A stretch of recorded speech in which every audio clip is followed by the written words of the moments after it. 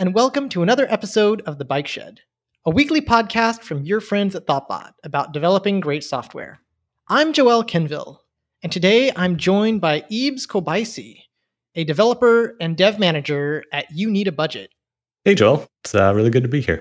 And together, we're here to share a little bit about what we've learned along the way. So, Yves, what's new in your world? Oh, a whole lot. I'm a new dad, so I'm getting to experience all those things. But in the sort of developer world, I've recently picked up programming on an ESP32, which controls LED lights. And so I'm having fun lighting up my office. Is that like one of those little microboards, kind of like a Raspberry Pi? Yeah, exactly. It's a little board that's like compatible with the Arduino IDE. And I literally only played with it last weekend, so it's still very new to me. Nice. Have you done any Arduino development or Raspberry Pi or anything like that before? No, I have a Raspberry Pi that I run like a DNS server on, but I haven't done any actual programming. I did make an LED blink, which is pretty cool. What kind of programming is required for a board like that? From my understanding, it's either in Python or C. Those are, I think, the two languages that you can program on it.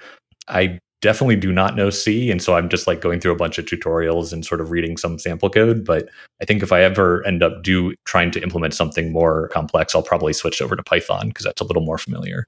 So the coding feels fairly high level, even though you're writing controller code for LEDs. I hope so. I'd love to be able to take advantage of whatever abstractions I can. Do you have any sort of fun goals you're trying to do with this? Or is this just for the fun of trying a completely different environment than web development? No, it's rooted in something visual. So I have these shelves behind me that are, in my webcam when I'm in meetings or whatever. And so I want to be able to put a light strip across these shelves and have some sort of visual thing in the background. Like LED mood ring? Yeah, kind of. Or maybe even like my eventual goal would be that as I'm talking, a little like equalizer kind of display pops up behind me. I thought that would be pretty neat. That is amazing. That will give you all of the cred in the meetings. Right. I thought that'd be pretty cool. What have you been thinking about recently, Joel? I've been submitting to the RubyConf call for proposals, which, as of the recording of this episode, has just closed this week. And like many people, I submitted on the last day. And it was really fun trying to take some ideas that I'm excited about and then turn them into a proposal that is accessible to other people. Nice. Do you want to share a little bit about what the talk is, or is it under wraps for now? I don't know if anyone on the committee will listen to this before the review goes out. This might break the anonymity of the proposal. Oh, right. One thing I will share that's interesting is that there are topics that I'm excited about. It's like, oh, here are a bunch of cool things about something, some technical topic. But talks that are just 10 cool things about X are not that great. Mm-hmm. And so I needed to find some way of sharing some sort of unifying idea that I could use to share that.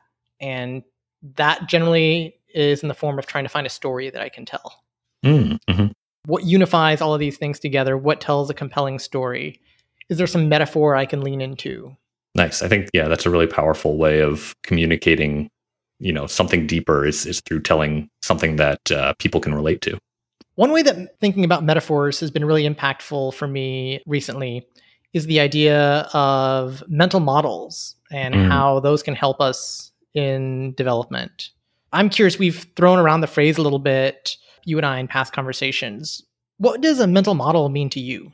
I tend to be a visual thinker, and from talking to others, I've heard similar statements. So for me, a mental model is how I think about a particular domain or how I think about code flow or structure. And for me, it's usually either as like two-dimensional objects or occasionally sort of three-dimensional objects that I have floating in my visual space.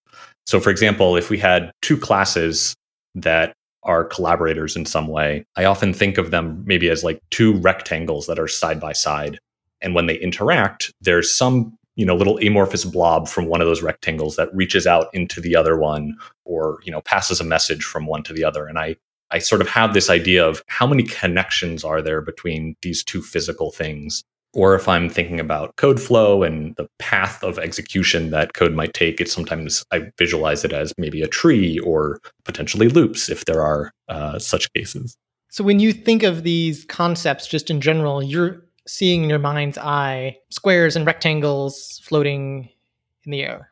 Yeah, pretty often. Sometimes it takes those shapes and sort of as I build up a mental model of some code, I'm usually adding new shapes into that picture I have in my mind. I tend to view things sort of top down. So like the start of code or the start of execution is usually at the top or maybe the far left or far right. And as execution happens, I usually view that as sort of moving in towards the middle and potentially going back out when, a response is returned. If it's a web request, something like that, I view it as this sort of outside in, and there's a bunch of pieces in there that are all talking to each other. That's really cool. So not only is there like a geometric aspect to it, but there's a spatial aspect to it as well. Yeah, and it's interesting. Like I haven't actually thought about it in this level of detail before, but yeah, there certainly is a spatial aspect to it, and I sort of have this idea in my mind of like things and domain objects kind of belong at the bottom, and they should have well-defined boundaries. But the pieces that are a little bit towards the outer edges may be a little more fuzzy and may have less definition around them. That's really interesting because I also have this sort of in my mind's eye see these things when I'm thinking about concepts like that. But I've talked to other people and some people don't even have much of a mind's eye at all. Mm-hmm. They don't tend to visualize things in their mind in that way. Yeah, it's really interesting how different people approach this sort of thinking about code. A lot of people write things down, and I write things down too, and draw little arrows that don't really make any sense, but it helps me do something physically sometimes as well as just thinking about it. Have you ever tried to convert these pictures you see in your mind and to actually draw them on paper? Occasionally, and for the most part, that usually takes the form of some kind of domain modeling, whether it's based on database tables or just sort of domain objects. And sometimes I will try and draw them out and then specify sort of the relationships between them. Like, this one model talks to this other model in this particular way, and I'll define a relationship between them, which helps me think about them and sort of how they interact. I've found that even though for some things I can see it very vividly in my mind's eye, I struggle to then concretely translate that onto paper or, digital paper, if you will. Mm-hmm. It's almost like trying to say translate an emotion into words. And that even though I feel like I see a visual picture, I can't reproduce it by drawing necessarily. That's interesting you brought up feeling, because a lot of the times I have this gut feeling about a mental model, like whether I think it is, correct or not. And sometimes I have this uneasy feeling of like, that doesn't feel right to me, but it's hard to articulate why. And I think sometimes that's when I have to pull out something physical, start making those relations, start connecting things. And that's when I might uncover like, oh, this feels odd because I have a circle here or, a cycle or something, or I've sort of represented the truth of something in two different places. Do you have any techniques for sort of getting it out of your head and into something physical that you could share with someone else? Maybe it's text or a picture. I think I do struggle with that conversion sometimes. Practice definitely helps. I think maybe there is a metaphor here between converting these, let's call them pictures that I see in my mind's eye, and then drawing diagrams with trying to take feelings and expressing them in words, in the same way that maybe I might have some feelings and then I want to journal how I feel and I struggle to express that. Mm-hmm.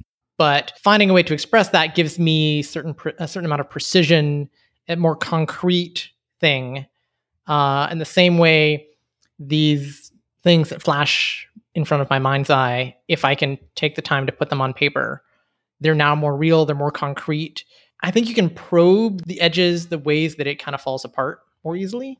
Yeah, that makes a lot of sense. There's a lot of value in writing that down and sort of going through those details in sort of a methodical way, because oftentimes you'll catch inconsistencies or you'll find better ways to describe it. And being able to share your mental model with someone else is often, well, it can be really tricky. And I think that's why it's important to kind of go through and maybe find a common medium that you can share, because I can't see into your brain, you can't see into mine. But if we can share our mental models, then hopefully we have a better chance of, agreeing on the solution or finding inconsistencies. Exactly. I think in many ways, there's almost multiple layers of mental models, and that you might have an abstraction or a metaphor for a concept that you're working with separate from the diagram. And then the diagram is yet another metaphor, but now we're going geometric to represent a broader idea. Yeah. Are there any other ways that you take that picture from your mind's eye, besides written documents or conversations? Do you use any diagramming tools that specifically help with that, or is it just kind of freeform? I do a mix. I'm a big fan of draw.io, which allows you to just sort of freehand or pull shapes together, things like that. Mm-hmm. There are some more structured tools that I will use. I'll use mermaid.js. Yeah, I've been using that a lot too. Yeah, that's great. I've been digging into more structured diagrams recently, particularly the idea of graphs, directed graphs, and those have interesting properties. Can you share a little more detail about what you mean? So a graph in the computer science sense is a bunch of nodes. They're typically represented as circles, and then edges, which are the connections between them. A directed graph is now there's an arrow pointing in a particular direction. A really interesting property that you can have with directed graphs is whether or not they include cycles. So can you, only by following the arrows, effectively create a loop? Or will the arrows always sort of lead you to some kind of terminal node? Gotcha. Is that a directed acyclic graph? If there are no cycles, yes, it is a directed acyclic graph, or DAG, as you'll often see it abbreviated. Yep.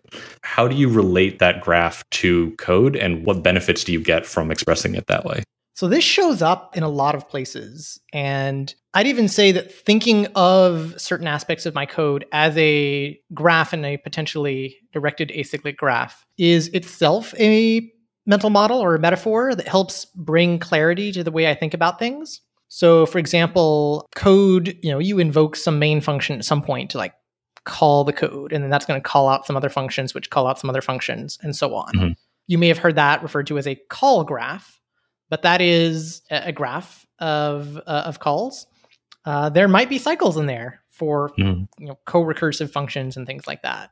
But that is one way you can then sit through and analyze how control flow or how logic flows through your application is through a function graph. Mm-hmm. You mentioned earlier the idea of objects and how they're connected to each other. That's an object graph. Right. Recently, I had to sort of work through a state transition problem where a customer has some billing and they can go through many different states, whether it's, active or canceled or past due, those sort of things. And so I reached for Mermaid.js and built a graph of, okay, they start here in this sort of empty state, and then they subscribe, which then they become active. They might cancel their subscription, which moves them to a different state. And by listing out all the states and the transitions between them, it helped me to understand sort of what methods I might need to define on which objects in order to allow those transitions to happen, and what checks I might need to make before allowing those transitions, depending on, the state of the system. I'm hearing the keywords states and transitions, and that's making me think of finite state machines. Are you drawing a finite state machine graph or something a bit more free-handed? It's a bit more free-handed. I don't think I've actually drawn out a state machine since college, but just representing the different states as different boxes and the transitions that are possible from those states. I mean, I guess that kind of is a state machine in some way. So graphs are great visual approaches. Are there any non-visual approaches that you take? That's a great question, because not all mental models have to be visual. I think the power of a mental model exists in metaphor. And one that's kind of broad, but that I've applied to a lot of different areas, is the general idea of something being parallel or in series. I think I first came across this concept talking about electric circuits. And are we talking about two little light bulbs that are in parallel? And if the electricity to one is cut, the other one still lights up, or they chain together in series. Yeah, like my LEDs. Exactly. Going back to Arduino.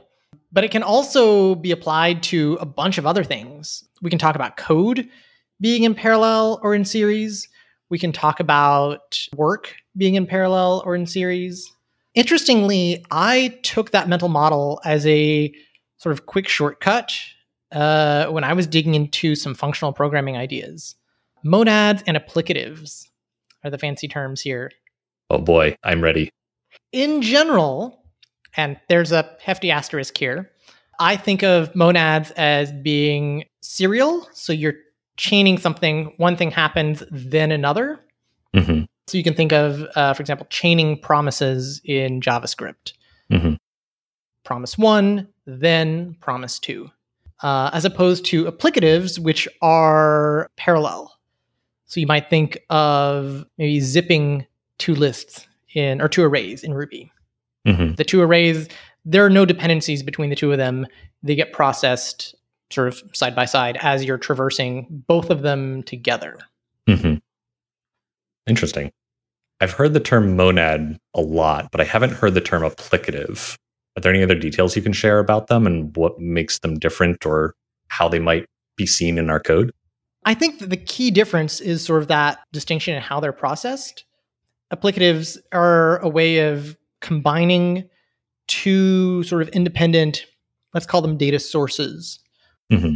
And then you find a way to combine them together. So it could be two independent arrays and you're zipping through them. It might be two independent HTTP requests and they can both fire in parallel, but then you want to combine their outputs. So you say, wait until both are successful and then combine their output. Okay, gotcha. It could even be nullable values. So you say, do this thing if both values are present. But you're not, the value of one, or the fact that one is null or not, is not dependent on whether the other one is null or not. They're independently null or not. Okay. As opposed to something, monads are, again, a different way of combining, again, you might call them data sources or operations. But in this case, there is a clear dependency. One, and then its output influences the next one. You might say, check if a value is null or present or not. And then if it is present, take that value and then put it as the input of my next operation. And then if it is null or not, do another thing. So now you have a sort of chain. Where do you see these chains happening in code, or is it everywhere? Once you know that pattern, which again could be thought of as another mental model, you start seeing it everywhere. So promises in JavaScript chaining together, that's effectively monads. Don't at me, all the functional programming people. I know that's not quite true. Anything dealing with multiple operations that could succeed or fail, depending on, again, whether you're treating them as dependent or independent, that's probably going to look very similar to either monad or applicative. Mm-hmm. So the first thing that actually comes to mind here is things like background jobs, using Sidekick or Rescue or other job processors. You can have a queue of jobs that need to be executed, and they might need to run in serial, or potentially you have multiple workers pulling from a single queue, and thus the work is happening in parallel. Is that a reasonable analogy? I think it's good for the serial versus parallel, but it's not necessarily a good analogy for understanding monads and applicatives. Gotcha. And so with two workers, you can process a queue in parallel and a bunch of things happen. But there's not necessarily anything that is bringing those two workers together to produce like a single output. Yes, and there's no dependency between the tasks in the queue. Right, gotcha. So if you have a task that says execute this task, and then only if this task succeeds, then do the second task. Mm-hmm. Now you've created a dependency, and you couldn't process that in parallel, because if task 1, which has to be executed first, is executed by worker 1, task 2 should not get processed unless task 1 is successful. You can't just say, oh, I've got another worker free, have it process task 2, because it's waiting to know, does task 1 succeed? Right. So an example in code would be, a user creates a new order, and when they create a new order, we send them a confirmation email. That would be an example of that happening in serial, or a monad-like thing. Yes. I found that thinking of things as serial or parallel is a good sort of shortcut for thinking about monads and applicatives. I don't know that the reverse is necessarily true. They don't necessarily transfer one-to-one with each other. Okay. And maybe that's a danger of mental models, right? You find a mental model that sort of describes a situation, and then you try to reverse it, and then you make false assumptions about the world. Debugging errors can be a developer's worst nightmare, but it doesn't have to be. Airbrake is an award-winning error monitoring, performance, and deployment tracking tool created by developers for developers that can actually help cut your debugging time in half. So why do developers love Airbrake? It has all of the information that web developers need to monitor their application, including error management, performance insights, and deploy tracking. Airbrake's debugging tool catches all of your project errors, intelligently groups them, and points you to issues in the code so you can quickly fix the bug before customers are impacted. In addition to stellar error monitoring, Airbrake's lightweight APM helps developers track the performance and availability of their application through metrics like HTTP requests, response times, error occurrences, and user satisfaction. Finally, Airbrake deploy tracking helps developers track trends, fix bad deploys, and improve code quality. Since 2008, Airbrake has been a staple in the Ruby community and has grown to cover all major programming languages. Airbrake seamlessly integrates with your favorite apps to include modern features like single sign-on and SDK-based installation. From testing to production, Airbrake notifiers have your back. Your time is valuable, so why waste it combing through logs, waiting for user reports, or retrofitting other tools to monitor your application? You literally have nothing to lose. Head on over to airbrake.io/bikeshed to create your free developer account today. Another mental model that is not necessarily visual that I like, it actually comes from the video game community. And that's thinking of skill ceilings and skill floors. So in, I think, particularly the MOBA community, that's multiplayer online battle arena. Yep. They'll talk about characters as having a high skill floor or a low skill ceiling. And generally what that means, and again, the meaning varies a little bit by community, is that a character with a low skill floor is an easily accessible character. They might not have a lot of like skill shots, like you press a button and things happen around your character. You don't need to aim. Right. Things like that. A high skill ceiling means that there's a lot of room for you to grow and as you get more skilled, you can get significantly better with that character. Gotcha. So the opportunity is greater with a higher skill ceiling. Correct. And depending on how the character is set up, you might have a very narrow range that could be like in the low range where it has a low skill floor and a low skill ceiling, which means that the character is easy to learn, but once you've learned it, there's not really a lot you can do with it. It's a fairly basic character. So getting better at the game is not necessarily going to make you that much more impactful. And then you could have one that's sort of the opposite, that is high, both skill floor and skill ceiling, where a character is very hard to learn, but once you learn it, that's kind of all there is to it. And then you might have one that has a large range somewhere. So you say maybe it's easy to learn, but it's hard to master, or there's a lot of room for growth. And so taking this framework for analyzing characters in video games, I think we can apply that to technology in general. This could be language design. This could be just API design. And you might say, well, I want this to be very accessible. People can jump in very easily. You might say, I want this to be very powerful and have a lot of high-end features that make your power users very happy and very productive. That's interesting. When you first were talking about it, I was actually less thinking about it from a user's perspective of what maybe they could do in the application, but potentially from the standpoint of a developer writing the system itself. One of the pieces I always come back to in software development is that change is inevitable. And so making something easy to change often pays great benefits down the road. And so I wonder how that fits into this idea of a low skill ceiling or a high skill ceiling in terms of perhaps flexibility or, being decoupled such that you can take one idea and easily extend it or easily get more from it than you originally set out to build. There's often a trade-off, right? So you make something easy to change, it's highly decoupled, but you maybe introduce more indirection to the system. So while it's easier to change one single piece, it's harder to understand the system as a whole. Yeah, that's true. And sometimes you bake in assumptions that you make about the future, which turn out not to be true. Yes, that is definitely something I'm guilty of. I think we all are. One thing that I find interesting is as you evolve the design of an architecture pattern, a system, a whole language, you might want to move one of those. If I think of them like two independent sliders on a one-dimensional scale. So maybe you want to move the upper boundary a little bit and say, I want a higher skill ceiling for this. But they don't actually move completely independently. So introducing some advanced features might make sort of inadvertently also raise the skill floor. Right.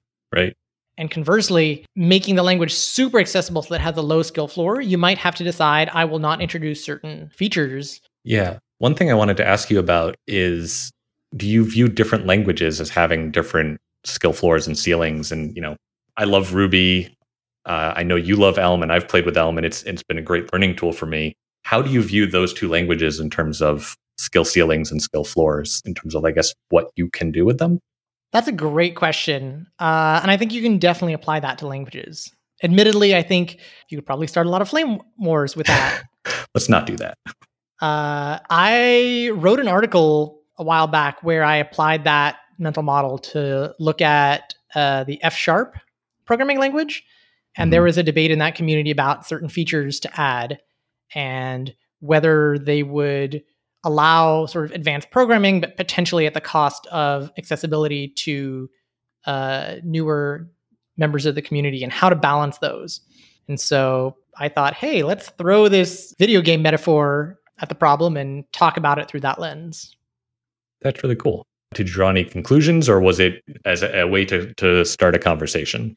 It is a way to start a conversation. I don't think there is a single correct or best distribution of your skill ceiling and floor.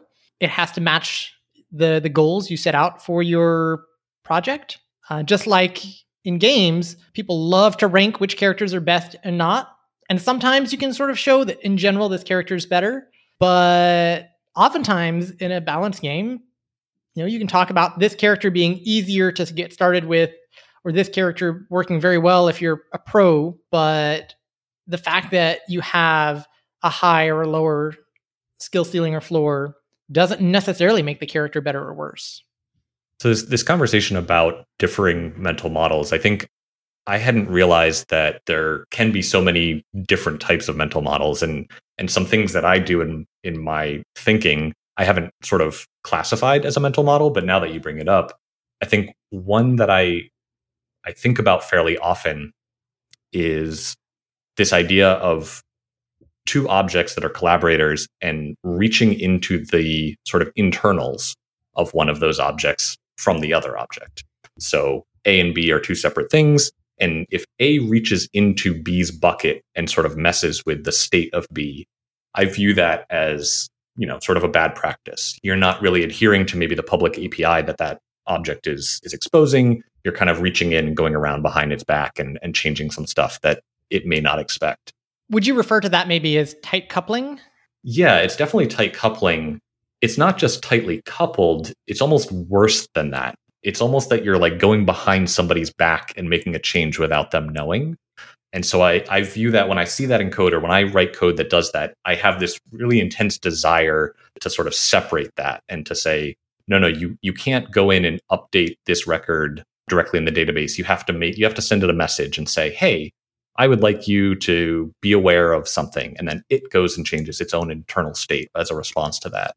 And so I have this very vivid sort of mental feeling of it being wrong, of it being like I'm being sneaky, or I'm not being gracious to the person I'm interacting with, as though I were one of these objects. That's fascinating. You've practically like anthropomorphized these objects? I do. I view them as little people. You describe this interaction as going behind someone's back. That is the thing that I, a person, do to someone else. Right. It's not a function making a direct call. And yet it's such a strong, we use a social mental model to talk about objects and interactions. Yeah, I almost want them to be friends. I think that applies to real life relationships, right? If you have a nice dialogue back and forth, there's an understanding, there's commonality that you can find. But if I were to go do something behind your back without, chatting with you about it first, you might not be so happy with me. I would feel betrayed. Right. I feel like there's probably a really fun conference talk to be done about that. We often use that metaphor, I think, when talking about objects sort of subconsciously, but making it explicit and just being, hey, let's talk about these objects as if they were people. Why don't we want to do this? Because this one here is betraying the other object there. This one here is being impolite. We could have two people get on stage and talk to each other, and I might then go and reach in your pocket and pull out some change without you knowing, and you might be upset with me. That would be great. Get a little skit going up on stage. Yep. Or even if you're artistically inclined, you could probably draw some like really fun little characters to illustrate this. That would be really cool. I unfortunately don't have the artistic talent to do that. Well, free conference talk idea to all listeners of the podcast. I expect to see this for RailsConf 2023, maybe? I'll be looking for it. So I've shared a mental model that I didn't really know was a mental model. Are there other mental models that you want to share that I may not be thinking of? Here's one that I've just come to realize recently that I'm actually quite excited about. When you think about the word refactoring, how would you describe that idea? Well, refactoring to me is changing the implementation without changing the behavior. Yes, I think that is the classical definition. You should be able to change the implementation of a method, and the tests without changing are still green after you've done that. Right. I guess mentally, I think about that as perhaps drawing a box around some of the objects that are floating in my mind's eye, rearranging how they exist within that box, and then the box sort of dissolves and the tests still pass, but the sort of the structure of the objects or the code has changed in my mind. I love that you immediately went to a visual approach there. And I think I have something similar, but I'm coming at it from a slightly more kind of domain modeling perspective. Okay.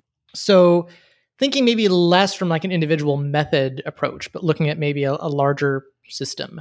What you're trying to do is use code to describe some version of reality. So it might be a business process that you have. It might be trying to describe some aspect of your customer's life that you're trying to automate for them. Oftentimes, this thing you're trying to describe in code terms is going to be a simplification because life has a ton of edge cases and many of them we don't care about. So if we go with a visual metaphor here, you're trying to draw some kind of shape with using only straight lines to approximate some like weird curve. Mm-hmm. And so let's say you draw something with only 4 lines. It's really simple. You have a diamond. Mm-hmm. That's the shape you're trying to create. And then you're going to fill it in with little other shapes that approximate a diamond. Mm-hmm. And those are your different models and functions and all the other components that we use to build software. Mm-hmm. At some point, your understanding of the underlying reality might change. Maybe you need more precision. Or maybe the actual feature requirements have changed. Mm-hmm. The thing you're trying to approximate with your code is not a diamond. Maybe you've added a few more sides to it. It's a pentagon. So we've gone from 4 sides to 5. Right. And the little components and modules and things that you have that approximate that diamond they work, right? They still mostly approximate your pentagon, but it's really clunky because the initial design was to approximate something else. They were really good for like fitting in really tightly and being very loosely coupled to each other when we were trying to do a diamond. But then they don't work as well in the pentagon. Right. So maybe some of the internal shapes need to change or adjust to fill the space that the pentagon has now created. To fill the space, or maybe even just to fill it in a way that's less clunky. Mm-hmm. And so the idea here in this metaphor is that the reality we're targeting in software is always changing. Mm-hmm. And so the underlying reality changes. And so we're changing that shape that we're creating all the time. But also we're getting more precision as we decide, we care about this edge case now. We didn't used to in version 1. And so as part of that, we're constantly having to take the modules that maybe were very well designed initially, but then restructure them to fit the new requirements. Because now there's a 4th object coming in and it's kind of clunky with our current configuration. That's interesting. One of the sort of first things that jumps to mind is that maybe there are better ways or worse ways to do that refactoring to fit that new shape. Do you think there's any truth to that, in the sense that you might initially design a system that perfectly fits that diamond or very closely fits that diamond, but then as it changes to a pentagon, do you need to simply add a new piece to fill in that empty space, or do you need to restructure everything within the diamond now to sort of fit the shape of the pentagon? Oftentimes you do need to restructure. And I think there's this wonderful little phrase from, I believe it's Kent Beck, that says, make the change easy and then make the easy change. Yep. And so to me, that make the change easy is that initial restructuring that you need to do of those first shapes so that you can finally bring in the new one. Cool. That's a cool visual. I immediately can imagine the pieces in the pentagon moving around to make space for a new piece that you need to now bring in. And that movement of all those pieces can be really difficult, right? Have you ever played that game where it's a square and you're like trying to get a ship out of a port, but there's a whole bunch of other ships and you can only move them left and right and up and down, and you can do that? And like, that's what I'm picturing right now, is moving shapes within that pentagon to then make space for either a new shape or to allow a shape to escape that is no longer relevant. I played a version of that had cars and trucks. Gotcha. Yeah, I think I played that too. That would also be a fun conference talk, right? Like start with that game as your initial metaphor. Yeah. And then like use that as a way to talk about refactoring. That would be really cool. I would watch that talk. To anybody listening who wants to give that talk, I want to see you. RailsConf 2023. Are we just a talk factory now? I love talk ideas. Maybe this should become a segment. Just have Eebs come in for 5 minutes once a month, give us a talk idea. It could even be fun to see a talk idea and then multiple people implement it differently. That would be really cool, actually. I always get nervous about giving talks or being on podcasts like this one. So I would love to be the person that gets to sit there and throw out random ideas, have other people fulfill my dreams. Well, thank you so much, Eebs, for joining us to talk about mental models. And to all of our listeners, I'd love to hear about what mental models you find are helpful. And so please share them with us. On Twitter, you can reach us at _BikeShed. Thanks for having me, Joel. This has been super fun. And on that note, let's wrap up. Show notes for this episode can be found at bikeshed.fm. This show is produced and edited by Mandy Moore. If you enjoyed listening, one really easy way to support the show is to leave us a quick rating or even a review in iTunes. It really helps other folks find the show. If you have any feedback, you can reach us at @_bikeshed, or reach me at Joel Ken on Twitter, or at hosts@bikeshed.fm via email. Thank you so much for listening to The Bike Shed, and we'll see you next week. Bye!